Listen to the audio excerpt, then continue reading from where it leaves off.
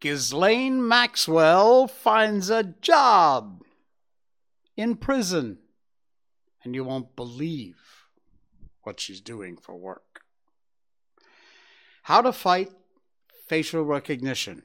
We've done a lot on this lately. We talked about facial recognition, the dangers, and we now have a way you can fight back. Got that coming up. And equity makes things very unequal. You will not believe this idiotic story. Welcome to the Jay Sheldon Show. Happy Wednesday. We're halfway through the week. The week is halfway done. Hello on Facebook, rumble.com, YouTube, and twitch.tv. We are live. I say it into this microphone, and it comes out on your laptop or hand phone or cell phone or wherever you may be watching. We're live across the planet in all 25 time zones. And also, of course, our show, you can see all the video replays we record, and we put it out there across all 4 platforms. It's there for you if you want to go back and look at our 311 shows. Wow. We've done 311 shows. Unbelievable. By the way, just before we went live, just seconds before, a plane. I live not too far away from an airport. We're used to the planes. It's far enough away that they're pretty high in the sky by the time they're taken off. And the takeoff direction is right over my house. One just went over that I thought, okay, we're not going to make the show tonight because this thing's going to crash into the house. It rumbled this building. That's how low this thing was. Earlier today, by the way, a couple of military jets buzzed the house, which I love that. That's very cool. And you kind of expect that when you see the military, the jets that fly over. But this thing, it was close. It was too close for comfort. All right, let's get you updated on our favorite furry friend. It's Miko. The Miko update. I got to really stop singing to the theme song because it just doesn't work. Okay. She's great. Yeah, she had a good day today. We actually had a shortened walk today because we had lots of things going on and we had to cut our walk short. But this, after I get out of bed, she likes nothing more than to lay down exactly where I am in bed. And that's what she does. And this is what she looks like. Every morning when I get up, she's back in the bed. She just, I don't know, maybe it's the J smell or something. I have no idea. But also, earlier tonight, where is that? I thought I posted that. What happened to my post? Did I not post that? There it is. Okay, here we go. Hang on. Let me just call it up and switch. There we go.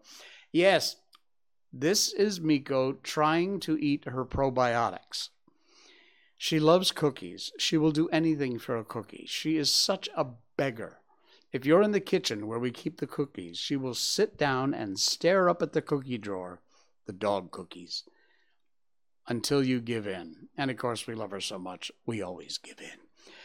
But we keep trying to call her probiotics. We give her 2 types. We give it to her every day. We always call them cookies because I figure, she knows what cookies are. She will put up a fight. Eventually, she does eat them when she realizes she's not getting the kind of cookies she wants. But this is what she looks like every day when we try and give her these probiotics. She refuses. So, our Miko update is brought to you by BarkBox, BarkBox.com. It's a monthly subscription service for your dog, and you will get every month when you sign up a box full of themed toys, treats, and a dog chew. It comes once a month. You can get a great savings if you sign up using our link. It's BarkBox.com/Miko, M-I-K-O. Links in our show notes tonight, as always. And every month you get a couple of toys, sized right for your dog. You can check that when you place the order. Also, you'll get a couple of bags of treats that are all natural, all good for you. And you can also specify if your dog has any allergies, so they won't send you, if your dog is allergic to beef or chicken or seafood or whatever, they'll make sure you don't get that. And you get a dog chew also every month. It'll keep you in toys and chews and treats until the next month when your new box of BarkBox comes, and you can smile all over it again. You will get a free month if you sign up for a multi-month subscription by using our link, barkbox.com/Miko. And if you sign up for 6 months, you get 7. 12 months, you get 13. You can, by the way, just sign up for 1 month. Go ahead if you want to try that. Try them out. Check it out. You'll find out they are as good as I tell you they are. And we don't just bring anybody on this show. We check them out first, and this company is great. Amazing customer service, 100% satisfaction guarantee. If you're ever not happy with something, you let them know. They'll make it right. BarkBox.com/Miko is our special link for our special offer. And do check it out. BarkBox.com/Miko. Yes, I'm wearing my Life is Random shirt tonight. Because after the week or two that I've had, I'm living proof. Life is random. Oh, yeah. All right. Ghislaine Maxwell. No doubt you know her, or you've heard of her. She is, for lack of a better description, the madam for Jeffrey Epstein. She is in prison for 20 years, or whatever part of that she winds up serving. She is basically a child sex trafficker. Now, the list of clients was sealed by this idiot judge in the case. It has never been revealed. It needs to be revealed. People are asking and demanding for it to be revealed, but it will likely never be revealed because the people who can authorize it to be revealed are probably on the list. Anyway, child sex trafficker and Clinton friend, got to throw that in there, Ghislaine Maxwell is now hosting etiquette classes in prison, touting high moral standards. Not kidding. There she is with the scumbag Epstein, who, by the way, didn't kill himself. She's 61 years old. She's gone from grooming underage victims with the now dead pedophile Jeffrey Epstein to grooming female felons in prison. Article in the Daily Mail. Link to this article is in our show notes, by the way. The convicted child sex trafficker and pedophile who used to hobnob with Bill Clinton, Prince Andrew, the list goes on, is now hosting etiquette classes for fellow inmates. She was arrested in July 2020, found guilty of grooming and trafficking minors December 29, 2021. She's been sentenced to 20 years in prison, noting she had sexually exploited and abused multiple underage girls with Epstein over the course of at least a decade. U.S. Circuit Court Judge Allison Nathan sentenced her to 20 years, noting she had, we just did that. In July, she was transferred to a Federal Correction Institute in Tallahassee, Florida. It is a low-security Federal Corrections Institute, 820 male and female inmates. I assume they're not mixed together. The New York Post noted that unlike her previous prison experience in New York, where she was subject to solitary confinement, most of the time she enjoys plenty of latitude in her new home in Florida. In addition to getting to wear dresses, Maxwell is permitted weekly visits from adults and children. She takes full advantage of the recreation, leisure, and social programs they offer at the facility. And she's begun teaching women how to conduct themselves like proper ladies. Ghislaine Maxwell.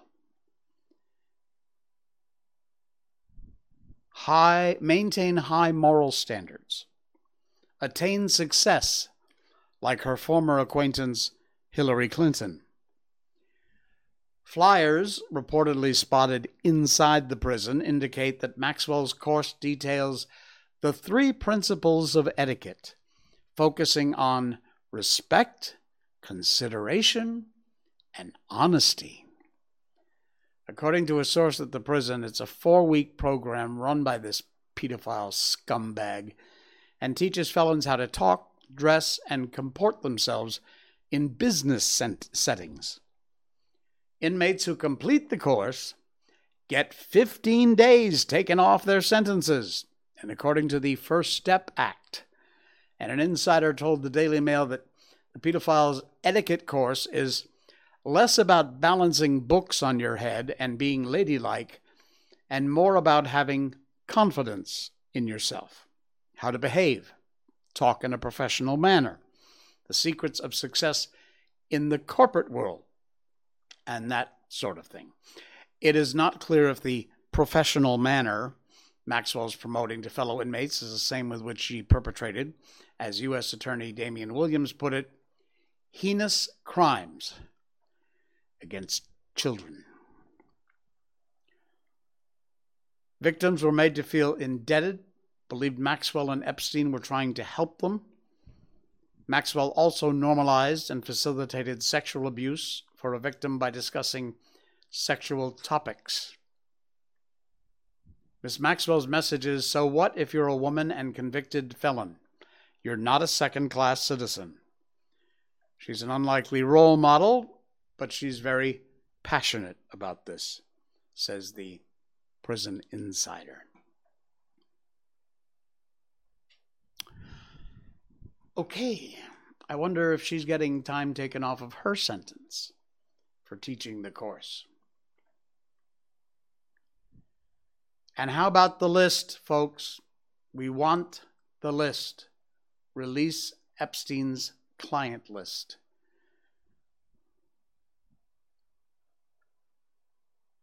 Woman gets convicted, sent to prison for 20 years for child trafficking to nobody? Interesting. All right, this is a great story. It's MIT, which is amazing because, MIT, Boston, is about as woke as it gets. However, not so woke as you might think, MIT goes against the grain and releases a stunning statement endorsing free speech. Yes. Surprise.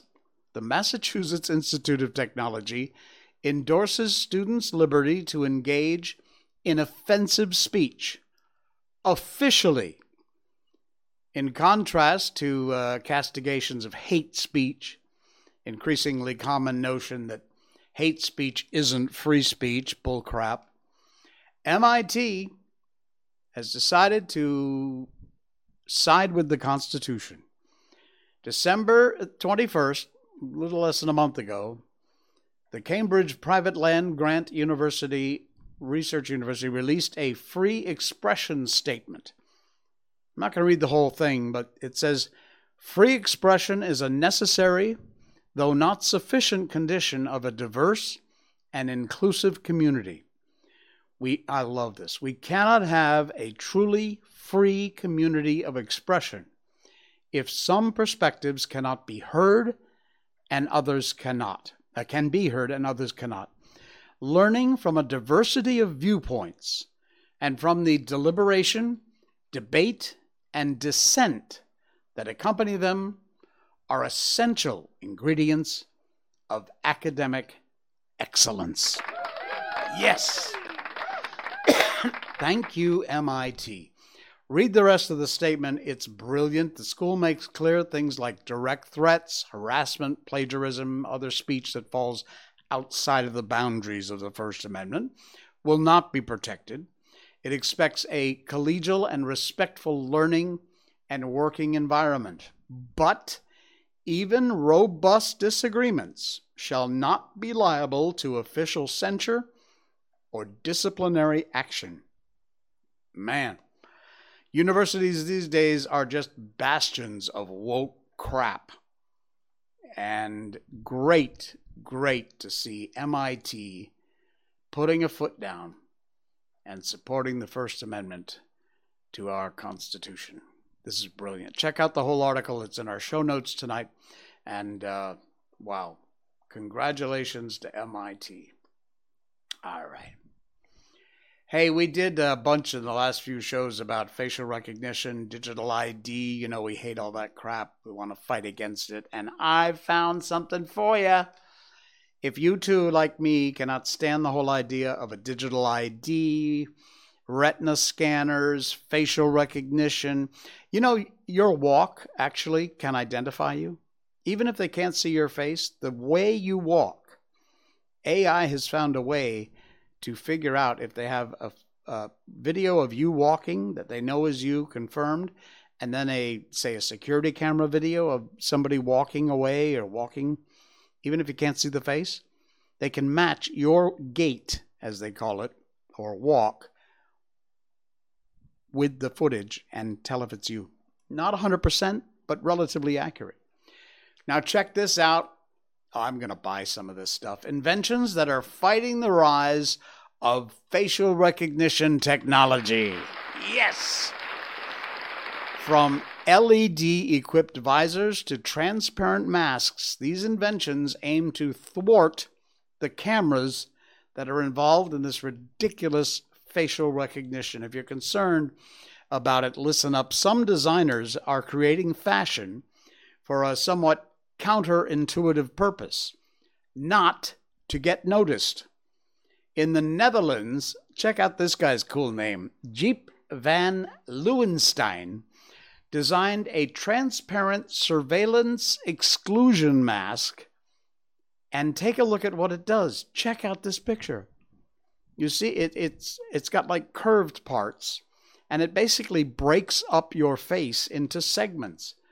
And a wearer's face for facial recognition cameras would not be able to do anything with this data, but other people, of course, could recognize you if you were wearing this mask. It's a clear, looks like maybe, I don't know, some plastic thing. But this is cool, and a great way to say, screw you, family-friendly middle finger, as Dan Bongino says. This is brilliant. It forms like a lens and possible to become unrecognizable for facial recognition.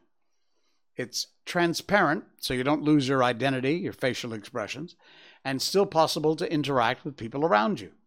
In Japan, Isao Ichizen, professor at National Institute of Informatics in Tokyo, designed the Privacy Visor, which is fitted with near-infrared LED lights. When you wear it, the software can't tell there's a human face behind the lights, according to his tests. Check it out. Look at that.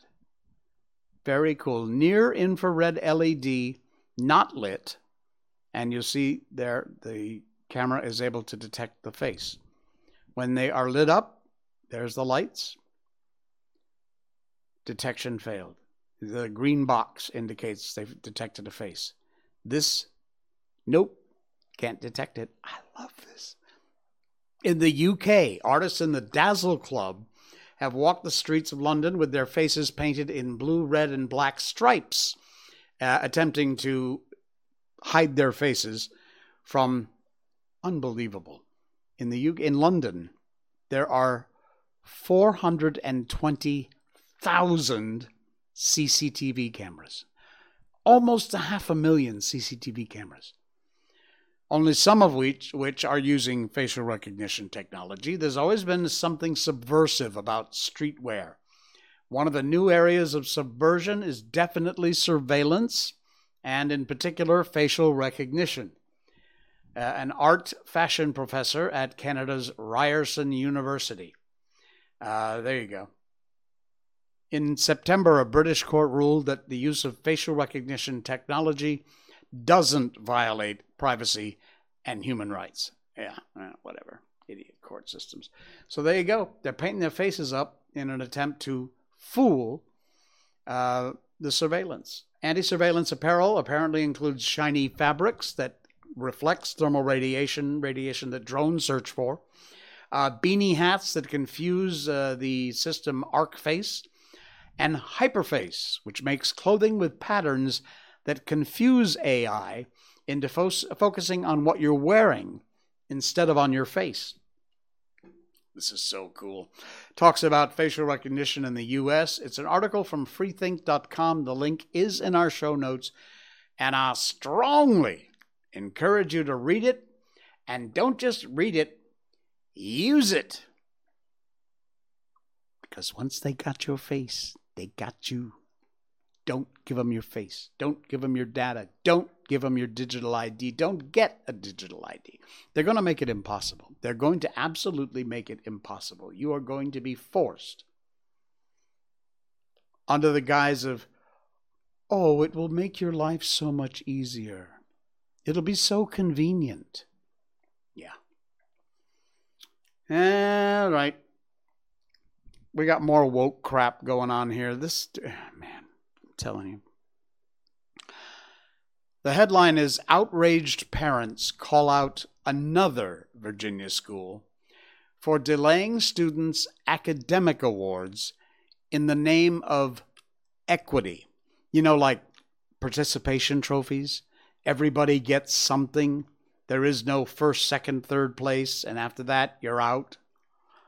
Everybody, participation trophies. The school simply doesn't want kids to succeed. Outraged parents sounded the alarm this week after discovering another distinguished Virginia school with an equity policy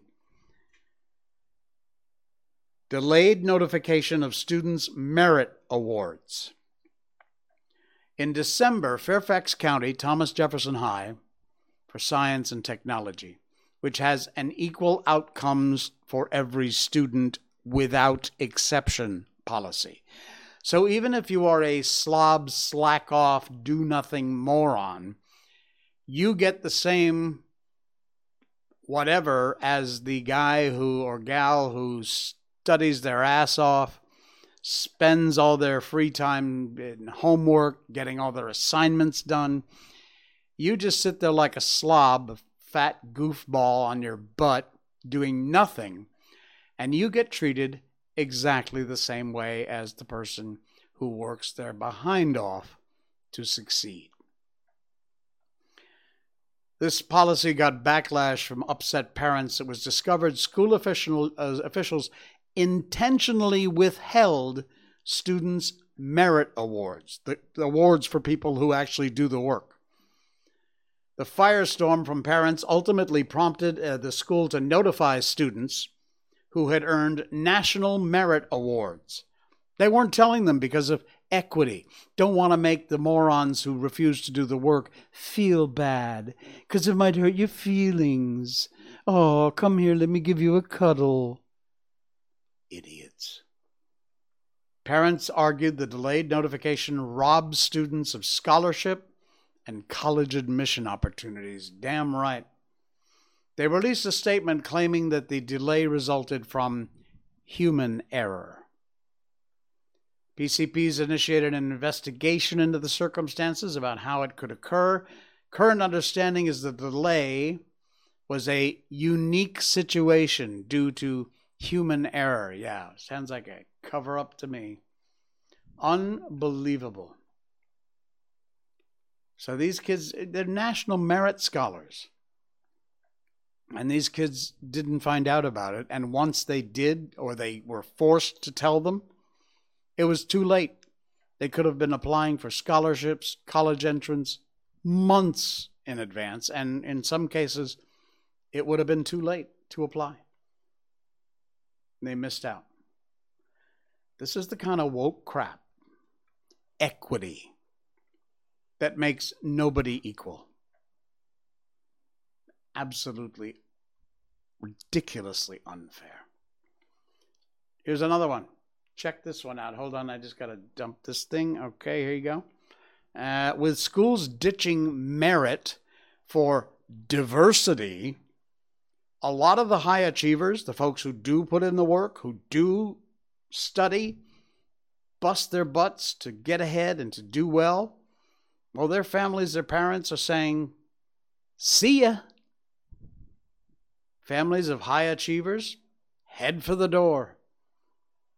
Alex Shilkrut has deep roots in Manhattan, where he's lived 16 years, works as a physician, sends his daughter to a public elementary school for gifted kids, coveted District 2. Good life, but he regretfully says he's probably going to leave the city, as well as a job he likes in a Manhattan hospital, because of sweeping changes in October that ended selective admissions in New York City middle schools. Merit-based schools, which screen students who meet their high standards, will permanently switch to a lottery for admissions. So, no longer does it matter how hard you work, how much effort you put in, how well you do. You're a number in a lottery. And you, the high achiever, the hard worker, have the same chance as the idiot slob who lives in mom's basement. Ma, the meatloaf! Anyway, this guy's fed up, and he's seriously considering moving out of the city and going to places where they maintain the merit-based, not equity-based system. Check out this article. It's also in our show notes tonight. It's a great story. It's from Real Clear Investigations, and it is absolutely brilliant. I really do need to check it out. All right. Got one more piece of good news for you, because we always wrap up with some good news. And Gene, thank you so much. Gene Mosier, who is one of the oldest and dearest friends I have. We went to school together. I think she still lives. No, she does not live in Cornwall anymore. My hometown, Cornwall, Connecticut.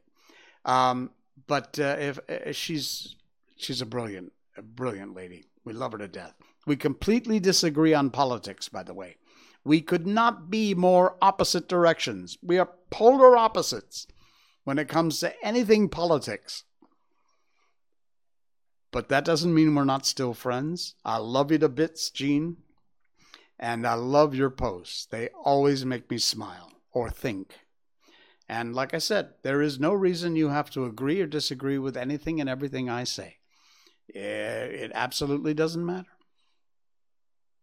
I hope you have an opposite opinion, and I hope you let me know about it. You want to email me, send me a PM. I'm always happy to talk to anybody watching the show. show@jsheldon.com is our show email. show@jsheldon.com. You want to send something along? Or you can PM me. I'm on all the platforms. I'm on Twitter. Twitter is @itsjsheldon, ITS J Sheldon. Anyway, Gene, love you to bit, and thank you for sharing this. It originally came from Carlos Whitaker. You go to the grocery store. You want to check out. What's the first thing you do? You look for the shortest line. You hopefully, maybe you don't have a few enough items for express, so you got to go to the normal lane, and you hope you get a short one. Well, how about a lane at the grocery store where on purpose you look for the longest line, the slowest lane? This is a picture from a Dutch supermarket, and I love this. You can choose to go there or not, but it has what they're calling a slow checkout lane. Cashiers will take their time scanning items. They'll strike up a conversation with you, with people who are checking out, like what's happening here in this picture. What it does is it gives the elderly, maybe the lonely, often unseen members of society, a chance to be seen, a chance to interact with people. And it's clearly marked. It is the slow checkout lane. So when you go there, unless you didn't read the sign, you'll be prepared. But while you're checking out, while he's scanning your items and bagging your groceries and you're paying, he takes his time, strikes up a conversation, has a chit-chat. They beta tested this in a few stores, and it was so successful. They are now implementing it in over 100 of their stores. I think this is a brilliant idea. You don't have to go in this line if you don't want to. If you're in a hurry, knock yourself out. Nowadays with this ridiculous self-checkout crap, I used that the other night, by the way. It's still a mess. Be human, see humans, free humans. Jumbo Supermarket is the name. Now you can't find one unless you're Dutch. But like I said, what a brilliant piece of news. How cool is that? The slow checkout lane. Take your time, have a chat, talk about the weather, politics, whatever it is, while they slowly but surely check you out at the grocery store. That's so cool. Love it. The article it's not a big article. It's just a picture. It's a post from Facebook from Carlos Whitaker and Gene Mosier. Thank you, Gene. But it's damn cool. It's absolutely brilliant. Check it out. You want to share it on your social media, perhaps? It's wow, amazing. All right, what else we got happening here? We have our book, don't we? It is time to move on over to White Fang. We've been reading books on this show for a long time. We do classic books. They come from the Gutenberg Project, Gutenberg.org. And we've done The Wizard of Oz, Peter Pan, The Little Prince, Alice in Wonderland, you name it. So many great classic books. We read them a chapter or part of a chapter at a time until we get all the way through the book. And we start a new one. We always end the show with this, and we get a lot of people who enjoy it. Say thanks. You're welcome. I'm glad you're enjoying it. I love reading it as much as I hope you like listening. Well, we've been doing White Fang from Jack London, first published back in 1906, a very long time ago. And it really is an amazing book. It looks at life from the viewpoint of the animals. In this particular case, the wolves. And if you've been following along, the story's gotten just more interesting as we go. They had alerted to the sound of dogs when we last left. To their ears came the sounds of dogs wrangling and scuffling, the guttural cries of men, the sharper voices of scolding women, and once the shrill and plaintive cry of a child. With the exception of the huge bulks of the skin lodges, little could be seen save the flames of the fire, broken by the moments of intervening bodies, smoke rising slowly on the quiet air. But to their nostrils came the myriad smells of an Indian camp, carrying a story that was largely incomprehensible to One Eye, but every detail of which the she-wolf knew. She was strangely stirred, sniffed and sniffed with an increasing delight. But old One Eye was doubtful. He betrayed his apprehension and started tentatively to go. She turned and touched his neck with her muzzle in a reassuring way, and then regarding the camp again. A new wistfulness was in her face, but it was not the wistfulness of hunger. She was thrilling to a desire that urged her to go forward, to be closer to that fire, to be squabbling with the dogs, and to be avoiding and dodging the stumbling feet of men. One Eye moved impatiently beside her. Her unrest came back upon her. She knew again her pressing need to find the thing for which she searched. She turned and trotted back into the forest to the great relief of One Eye, who trotted a little to the fore until they were well within the shelter of the trees. As they slid along, noiseless as shadows in the moonlight, they came upon a runway. Both noses went down to the footprints in the snow. These footprints were very fresh. One Eye ran ahead cautiously, his mate at the heels. The broad pads of the feet were spread wide and in contact with the snow were like velvet. One Eye caught sight of a dim movement of white in the midst of the while. His sliding gait had been deceptively swift, but it was nothing to the speed at which he now ran. Before him was bounding the faint patch of white he had discovered. They were running along a narrow alley, flanked on either side by a growth of young spruce. Through the trees, the mouth of the alley could be seen, opening out into a moonlit glade. Old One-Eye was rapidly overhauling the fleeing shape of white. Bound by bound he gained, and now he was upon it. One leap more, and his teeth would be sinking into it. But that leap was never made. High in the air and straight up soared the shape of a white, now a struggling snowshoe rabbit that leaped and bounded, executing a fantastic dance above him in the air and never once returning to earth. One-Eye sprang back with a snort of sudden fright and then shrank down to the snow and crouched, snarling threats at the thing of fear he did not understand. But the she-wolf coolly thrust past him.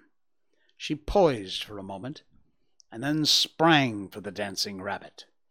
She too soared high, but not so high as the quarry, and her teeth clipped emptily together with a metallic snap. She made another leap, and another. Her mate slowly relaxed from his crouch and was watching her. He now evinced displeasure at her repeated failures, and himself made a mighty spring upward. His teeth closed around the rabbit, and he bore it back to earth with him. But at the same time, there was a suspicious crackling movement beside him, and his astonished eye saw a young spruce sapling bending down above him to strike him. His jaws let go their grip, and he leaped backwards to escape this strange danger. His lips drawn back from his fangs, his throat snarling, every hair bristling with rage and fright. And in that moment, the sapling reared its slender length upward, and the rabbit soared, dancing in the air again. The she-wolf was angry. She sank her fangs into her mate's shoulder in reproof, and he, frightened, unaware what constituted his new onslaught, struck back ferociously, and in still greater fright, ripping down the side of the she-wolf's muzzle. For him to resent such reproof was equally unexpected to her, and she sprang upon him in snarling indignation. Then he discovered his mistake and tried to placate her, but she proceeded to punish him roundly until he gave over all attempts at placation, and whirled in a circle, his head away from her, his shoulders receiving the punishment of her teeth.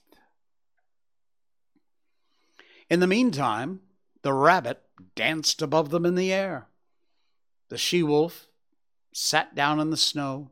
Old One-Eye, now more in fear of his mate than the mysterious sapling, again sprang for the rabbit. As he sank back with it in between his teeth, he kept his eye on the sapling. As before, it followed him back to earth. He crouched down under the impending blow, his hair bristling, but his teeth still keeping hold of the rabbit. But the blow did not fall. The sapling remained bent above him. When he moved, it moved, and he growled at it through his clenched jaws. When he remained still, it remained still, and he concluded it was safer to continue remaining still. Yet the warm blood of the rabbit tasted good in his mouth. It was his mate that relieved him from the quandary in which he found himself. She took the rabbit from him, and while the sapling swayed and teetered threateningly above her, she calmly gnawed off the rabbit's head. At once the sapling shot up, and after that gave no more trouble. Remaining in the decorous and perpendicular position in which nature had intended it to grow.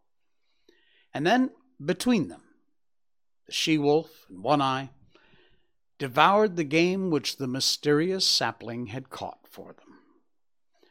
There were other runaways and alleys where rabbits were hanging in the air, and the wolf pair prospected them all, the she-wolf leading the way, and old One-Eye following and observant, learning the method of robbing snares, a knowledge destined to stand him in good stead in the days to come. And that's the end of Part 2, Chapter 1. Coming up on our Saturday night stream, we will continue with White Fang. It's Chapter 2 called The Lair. Woohoo. All right, we'll have that for you coming up in our next stream on Saturday night. That is going to do it for us. Thank you so much for joining, and don't forget to follow or subscribe. You'll also find our podcast on iTunes, Spotify, all the podcast platforms. Just look for The Jay Sheldon Show and give us a follow and subscribe over there too. We really appreciate it. Free for you. Helps the show out a lot. And thank you. I'll see you again Saturday night. Enjoy, everybody. This is The Jay Sheldon Show. Good night.